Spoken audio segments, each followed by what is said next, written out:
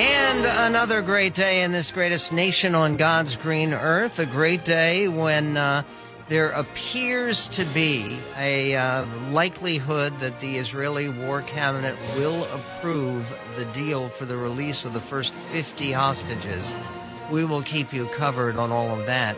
But with those negotiations going on, it's worth talking about two people who didn't have to negotiate because they were drawn to each other instinctively, and yet they represented two very, very different slices of America.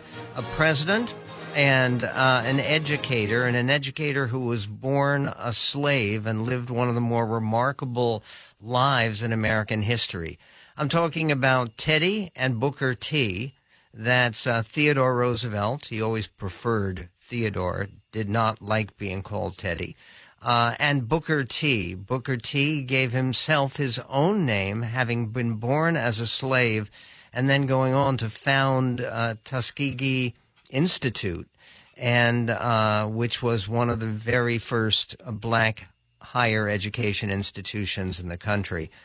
Their friendship, which changed America, and as the subtitle says, blazed a path for racial equality, is the subject of the latest bestseller by Brian Kilmeade of Fox News. His previous books have been wonderful. We've enjoyed talking to him about them. They include George Washington, The Secret Six, Thomas Jefferson and the Tripoli Pirates, Andrew Jackson and the Miracle of New Orleans, Sam Houston and the Alamo Avengers, and most recently, The President and the Freedom Fighter, about the friendship between Frederick Douglass and Abraham Lincoln. Brian, congratulations on the book. The first most obvious question is, how was this relationship between Theodore Roosevelt and Booker T. Washington similar and at the same time very different from the relationship between Abe Lincoln and Frederick Douglass?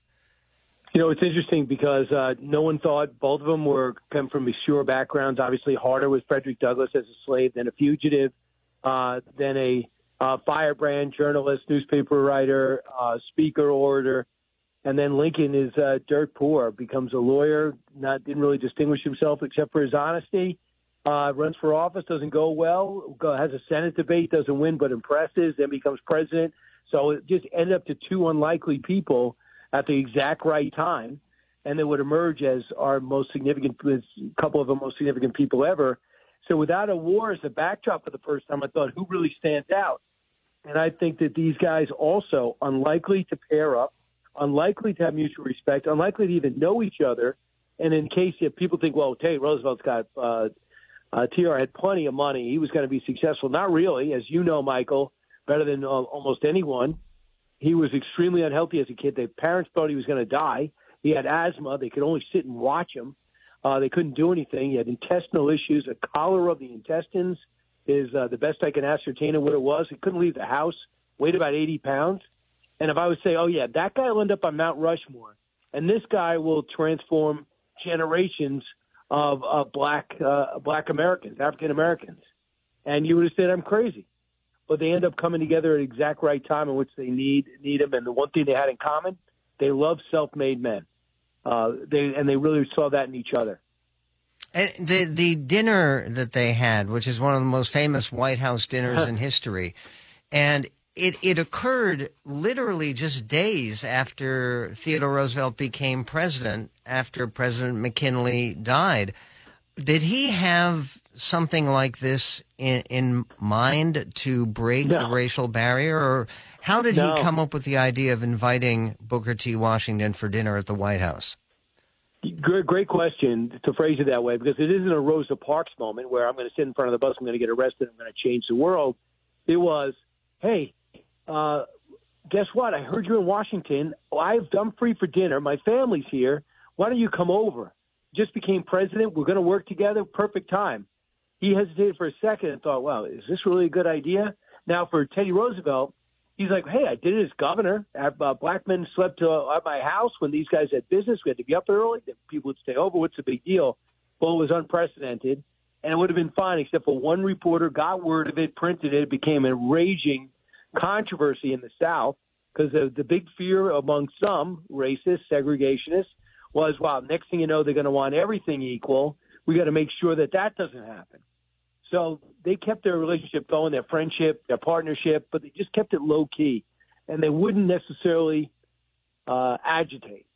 What they would do is, this is the best I could do to move society along in a place we needed at the time to go.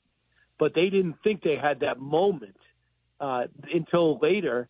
And then later, they both thought they got hurt by it. And Mark Twain came up to him at a speech in Harvard where they were both there, but they kind of avoided each other, Booker and the president.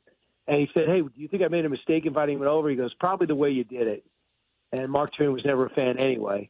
But it's just, at the time, that was a big deal. Today, we look back and say, really? How could that possibly have been a controversy? Well, you have some of the quotes from Southern newspapers and Southern commentators who thought this was the end of the world, that it showed that Theodore Roosevelt should never have been allowed to take the presidency.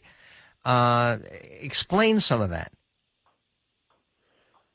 Well, if you back then, it's hard to get in that mindset, but from reading everything I read, if there was a fear among white people after they instituted Jim Crow, segregations, poll taxes, lynchings, if you were caught in an interracial relationship, that if you had a black man, even if it's Booker T. Washington, as famous as he was at the time, eating with a white family that has to be the most powerful in the country, then they're going to want equal rights on everything. It's going to be impossible to keep them down. Now, that's not everywhere, and it's not everywhere in the South. It was pockets of the South. And a lot of these journalists were just outraged, and the headlines are vile. So these guys don't get insulted. They say, listen, Teddy Roosevelt didn't back down, but he didn't talk about it much. And he just played it down the rest of his career. Booker T did write about it and did say overall that they had to reconfigure the relationship. If he was going to come to the White House, which was often, it would be about 11 or 4 or late at night. They wouldn't have dinner and be provocative. And the main reason, Michael, is it doesn't work for both of their objectives. Their objective was to bring the South forward and to eradicate racism. But they knew they had to do it incrementally. And it does no good to do big symbolic moments. He wanted to do it through education. He wanted thousands of African Americans to get educated, learn a trade, and go into the workforce and prove that those things your parents told you about whites and blacks was wrong. And if you cause an uproar because of an incident, you shut down a bridge, like we see all the time now, nonstop demonstrations, that works against his cause. Booker T thought that builds anxiety against his race. I didn't want to do that. So it wasn't worth the cost. Booker T would write about it later, but he did have a hesitation. Teddy had none, which shows you his mindset. I see a great man. I don't see a black man. And as you know, to paraphrase, Booker T. Washington said, no one has done more for the black race outside Lincoln than Teddy Roosevelt, than President Roosevelt. So that's how he felt in his time. And yet they still boxed up his statue at the Museum of Natural History and moved it out last year. That's a Roosevelt statue. But there's also been, and you have a few moments to talk further about it, I hope. There's also been some black radicals, particularly back in the 60s and 70s, had nothing but contempt for Booker T. Washington, who was such a heroic figure. I mean, to do what he did coming from where he came. You make the point that he didn't even have a formal name growing up as a little boy in slavery. So what is it that people hold against Booker T. Washington when he really should be one of our most admired Americans from the past? We'll get to that and more on what we can learn from this in our politics today, right now, with Brian Kilmeade, author of Teddy and Booker T. Coming up on the Medved Show. From politics to pop culture and from coast to coast, this is the Michael Medved Show.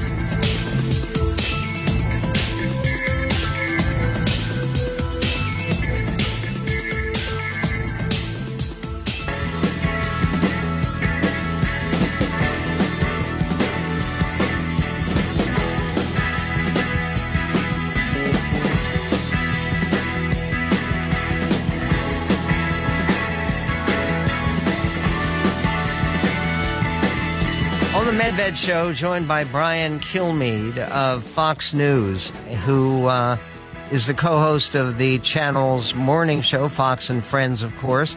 He is also the co-author of 6 New York Times best-selling books, including the most recent edition, which is Teddy and Booker T, How Two American Icons Blazed a Path for Racial Equality. And if you're thinking about some kind of gift that is particularly appropriate around Thanksgiving period, reading this book makes you realize how thankful we should be for some of the great leaders in the past who have made America what it is. And Booker T. Washington was the first great post-Civil War leader toward equality and toward justice for black people. And again, was someone who changed worldwide the perceptions of the 3 million people who had been in slavery. And Brian Kilmeade, what did people in the 1960s, some civil rights radicals, as they were called, what did they have against Booker T. Washington? They think he's too accommodating. They think he was too they thought he was too deferential. They thought that possibly that he cared more about his access to power than giving power.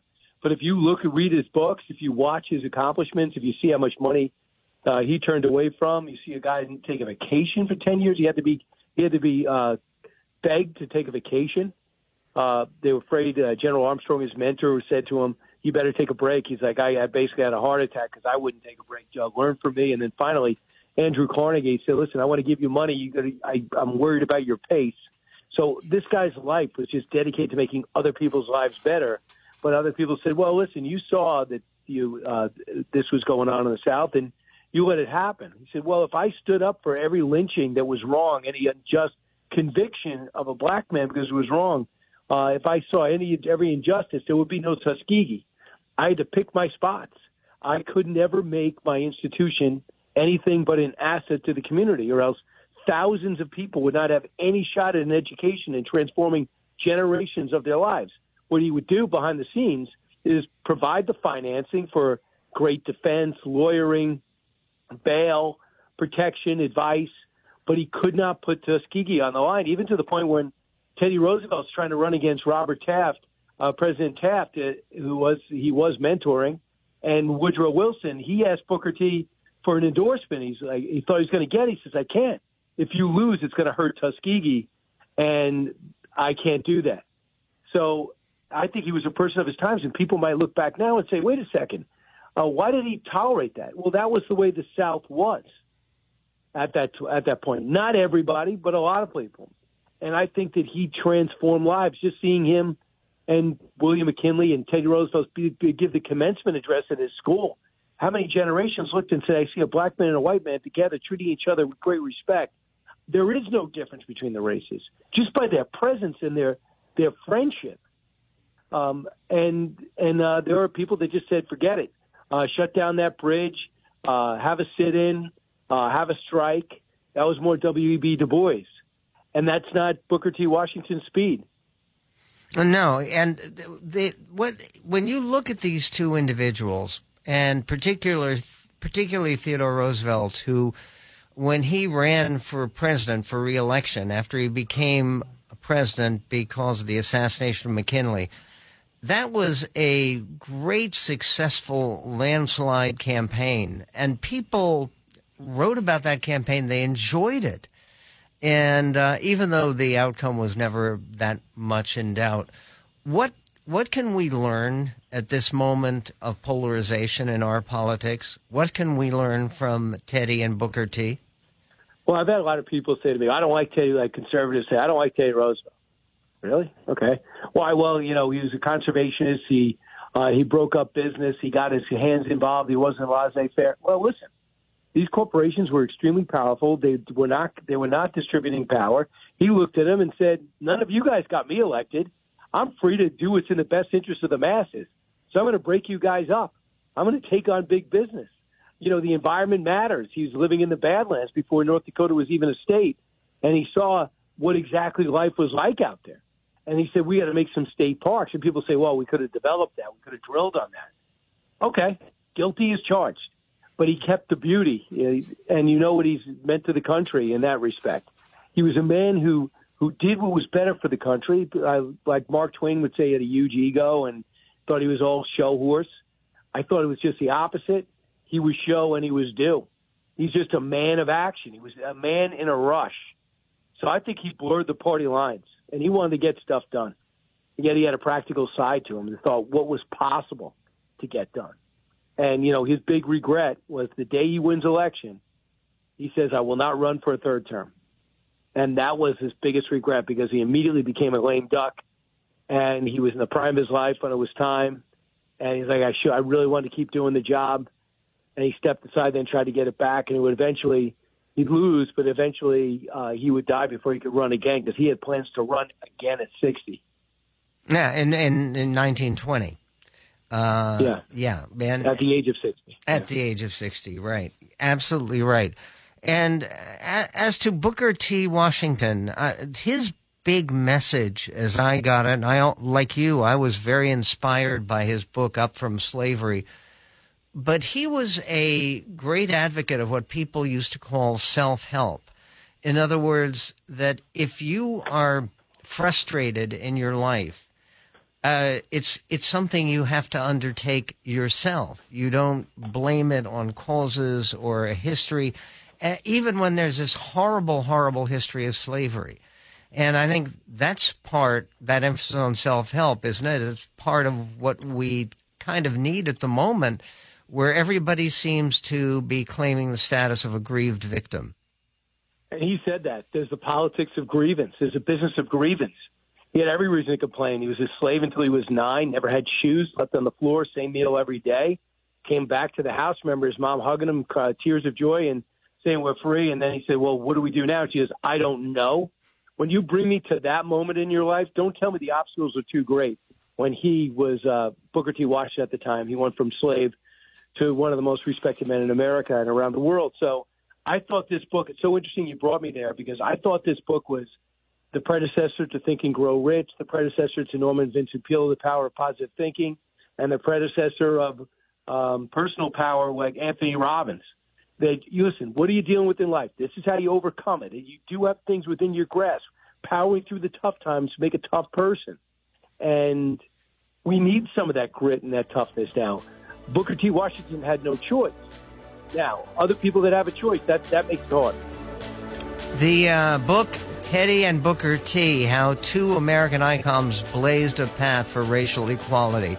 It'll make you feel good and thankful just to read it. And I'm thankful for Brian Kilmeade.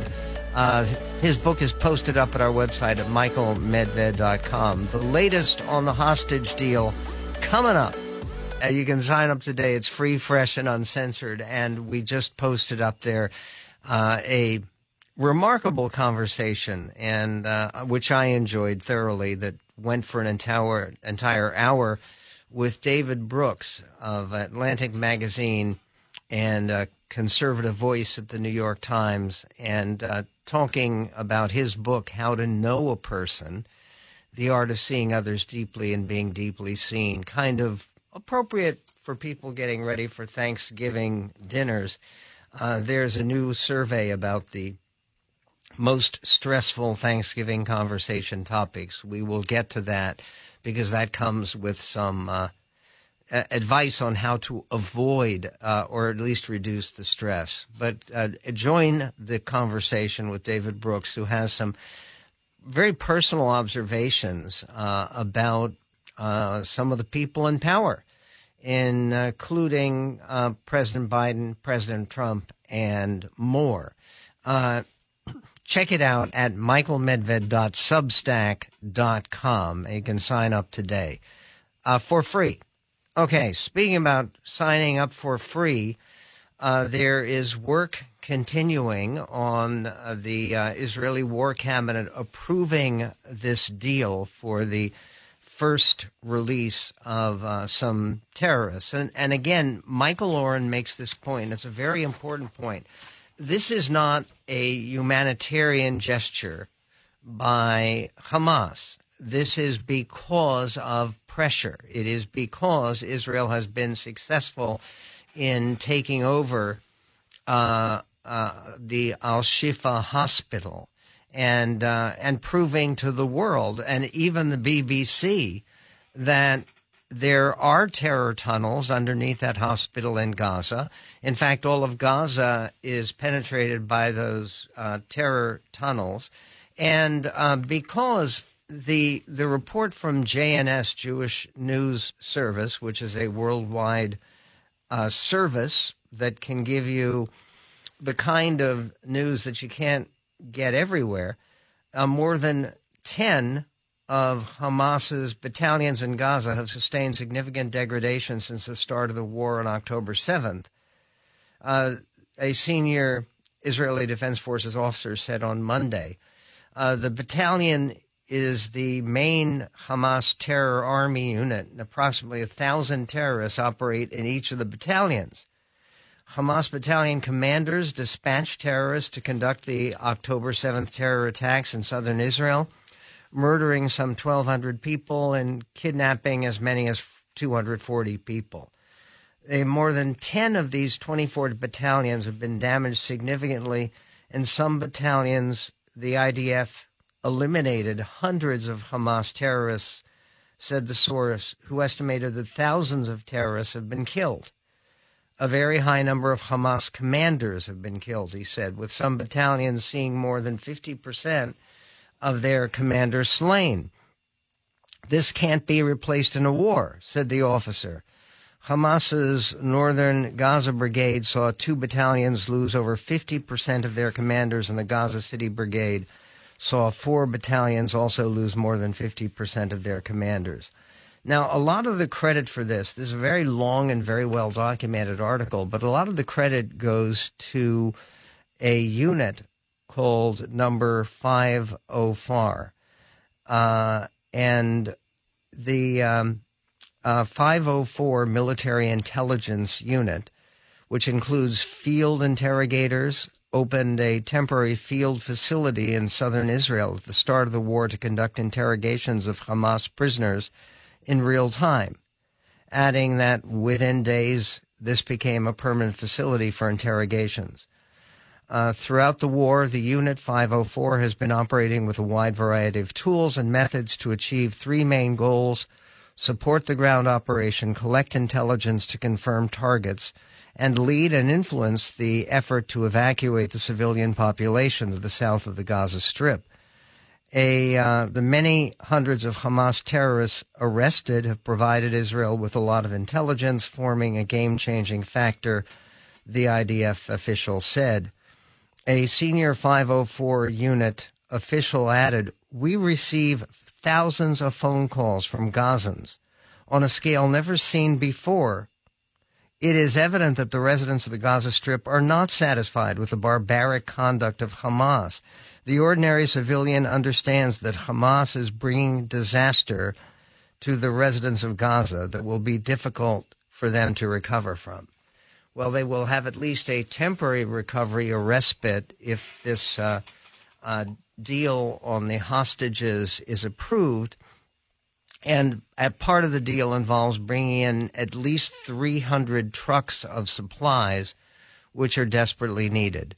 There is also this, the BBC, which had always been saying, according to the Israeli military sources, or according to some reports, they now have actually formally admitted, yes, there are terror tunnels. They've released film of the terror tunnels underneath the hospital, Al-Shifa Hospital in Gaza City. Here is the BBC report, clip 20. The IDF says that these soldiers are at the entrance to a 55-metre-long tunnel 10 metres below the hospital. BBC Verify has geolocated the video to here, the northeast edge of the Al-Shifa hospital complex. We can see here what looks like a muzzle, which we think is the muzzle of a dog that the Israeli military lowered down into a tunnel with the camera. This is the footage they got back as the camera moves along the tunnel. As you can see, it looks very similar to this Hamas tunnel, filmed by the BBC back in 2014. At the end of it is what the IDF says is a blast-proof door with a firing hole in it. Now, we've asked the IDF if they managed to get through the door yet, but haven't had an answer. The IDF has also released what they say is CCTV footage from Al-Shifa on October the 7th, showing hostages taken from southern Israel. You can see a person in blue shorts there who seems to be dragged in against his will. And then these three men we've circled have guns. The video then moves further inside the hospital where you can see an injured person on a trolley whose face has been blurred by the IDF. BBC Verify has established that the person we just saw being dragged in briefly appears in this bit of video too. You can see the same clothing there. Now, the IDF says the two captives in the hospital footage are a Thai and a Nepalese national, and Thai and Nepalese citizens are reported to have been kidnapped from this kibbutz. We've analysed this CCTV footage, which purportedly shows the moment of the kidnapping just there. It's time-stamped around half an hour before the hospital footage on the 7th of October. Okay, this is fairly conclusive, and good for them for actually revealing some of the truth here. Not everybody is ready to do that. There is the story of a professor at Wake Forest University. Her name is Laura Mullen, and she resigned after saying that she would be tempted to shoot dance parties just like Hamas did after the vile terror attacks in Israel. She now moans that the school, Wake Forest University, threw her to the wolves. What she posted on X was, so it's kind of a duh, but if you turn me out of my house and plow my olive groves under and confine what's left of my family to a small impoverished state you run as an open-air prison, I could be tempted to shoot up your dance party, yeah, even knowing you will scorch the earth. Well, good luck with your career, lady. She claims the post was meant to be raw, direct, and poetic. More coming up on The Medved Show. It's outrageous what's going on out here. The Michael Medved Show. Definite approval from the Israeli war cabinet of the hostage deal that has been preoccupying the entire world for quite a while. There's also another issue that has been raised. There is a columnist who I'd been kind of unaware of, and somebody who would applause the statement by Professor Mullen, former Professor Mullen at Wake Forest, who wanted to issue a post right after the October 7th attacks, a post that she said would be raw, direct, and poetic in that it involved imagery. And the post that she used was, so it's kind of a duh, but if you turn me out of my house, plow my olive groves under, and confine what's left of my family to the small impoverished state you run as an open-air prison, I could be tempted to shoot up your dance party, yeah, even knowing you will scorch the earth. Okay, when she talks about plowing my olive groves under, there are no Israelis who have taken a role until this war began anywhere in Gaza. It is an Israeli-free, Jew-free, a total Palestinian paradise. Now, it's not really a paradise because it's run by these homicidal and apocalyptic terrorists. And the Professor Mullen at Wake Forest, the statement by the university says it does not condone or support the views expressed in these posts, but said as a matter of principle they support the right to individual freedom of expression. Mullen claimed there was no personal backlash to her from students, and the mother of a Muslim student offered her any support you need. Well, It didn't seem to work out.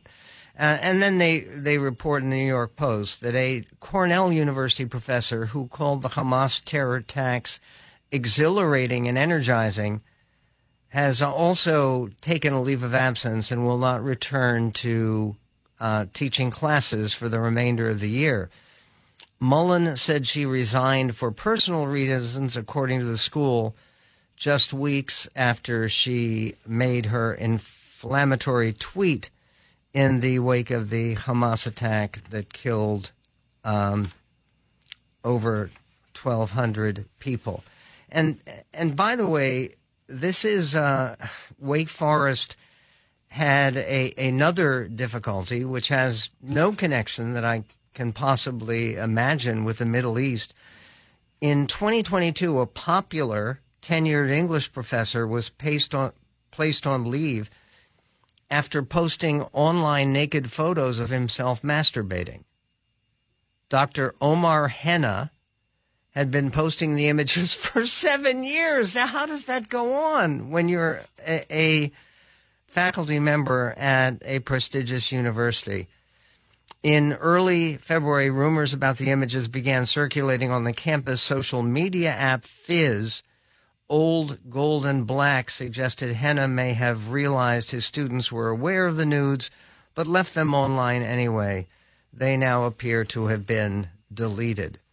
And speaking of deleting things and controversy, there is a piece in The Nation by Dave Zarin, the same person who said that he believed that the March for Israel in Washington, D.C., that drew some 300,000 people, that was actually a march of hate.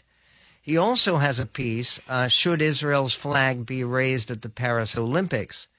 And he says Israel's attacks on Gaza raise a question that Western powers in the world of sports would like to avoid. Should Israel be penalized or even barred from competing in the Paris 2024 Olympics? This question has already been on the table for Russia, long a thorn in the side of the International Olympic Committee, first for its doping program and then for invading Ukraine between the 2022 Beijing Winter Olympics and the Paralympics. Now, Israel's actions in Gaza and the West Bank may lead to a campaign to get it booted from the Paris Olympics. Are you kidding me? When you look at what is going on around the world and the real genocide that is happening in Darfur with various militias, and Israel, which had already lost 11 athletes and coaches who were murdered by Palestinian terrorists in the Munich Olympics in 1972, this is all unreal.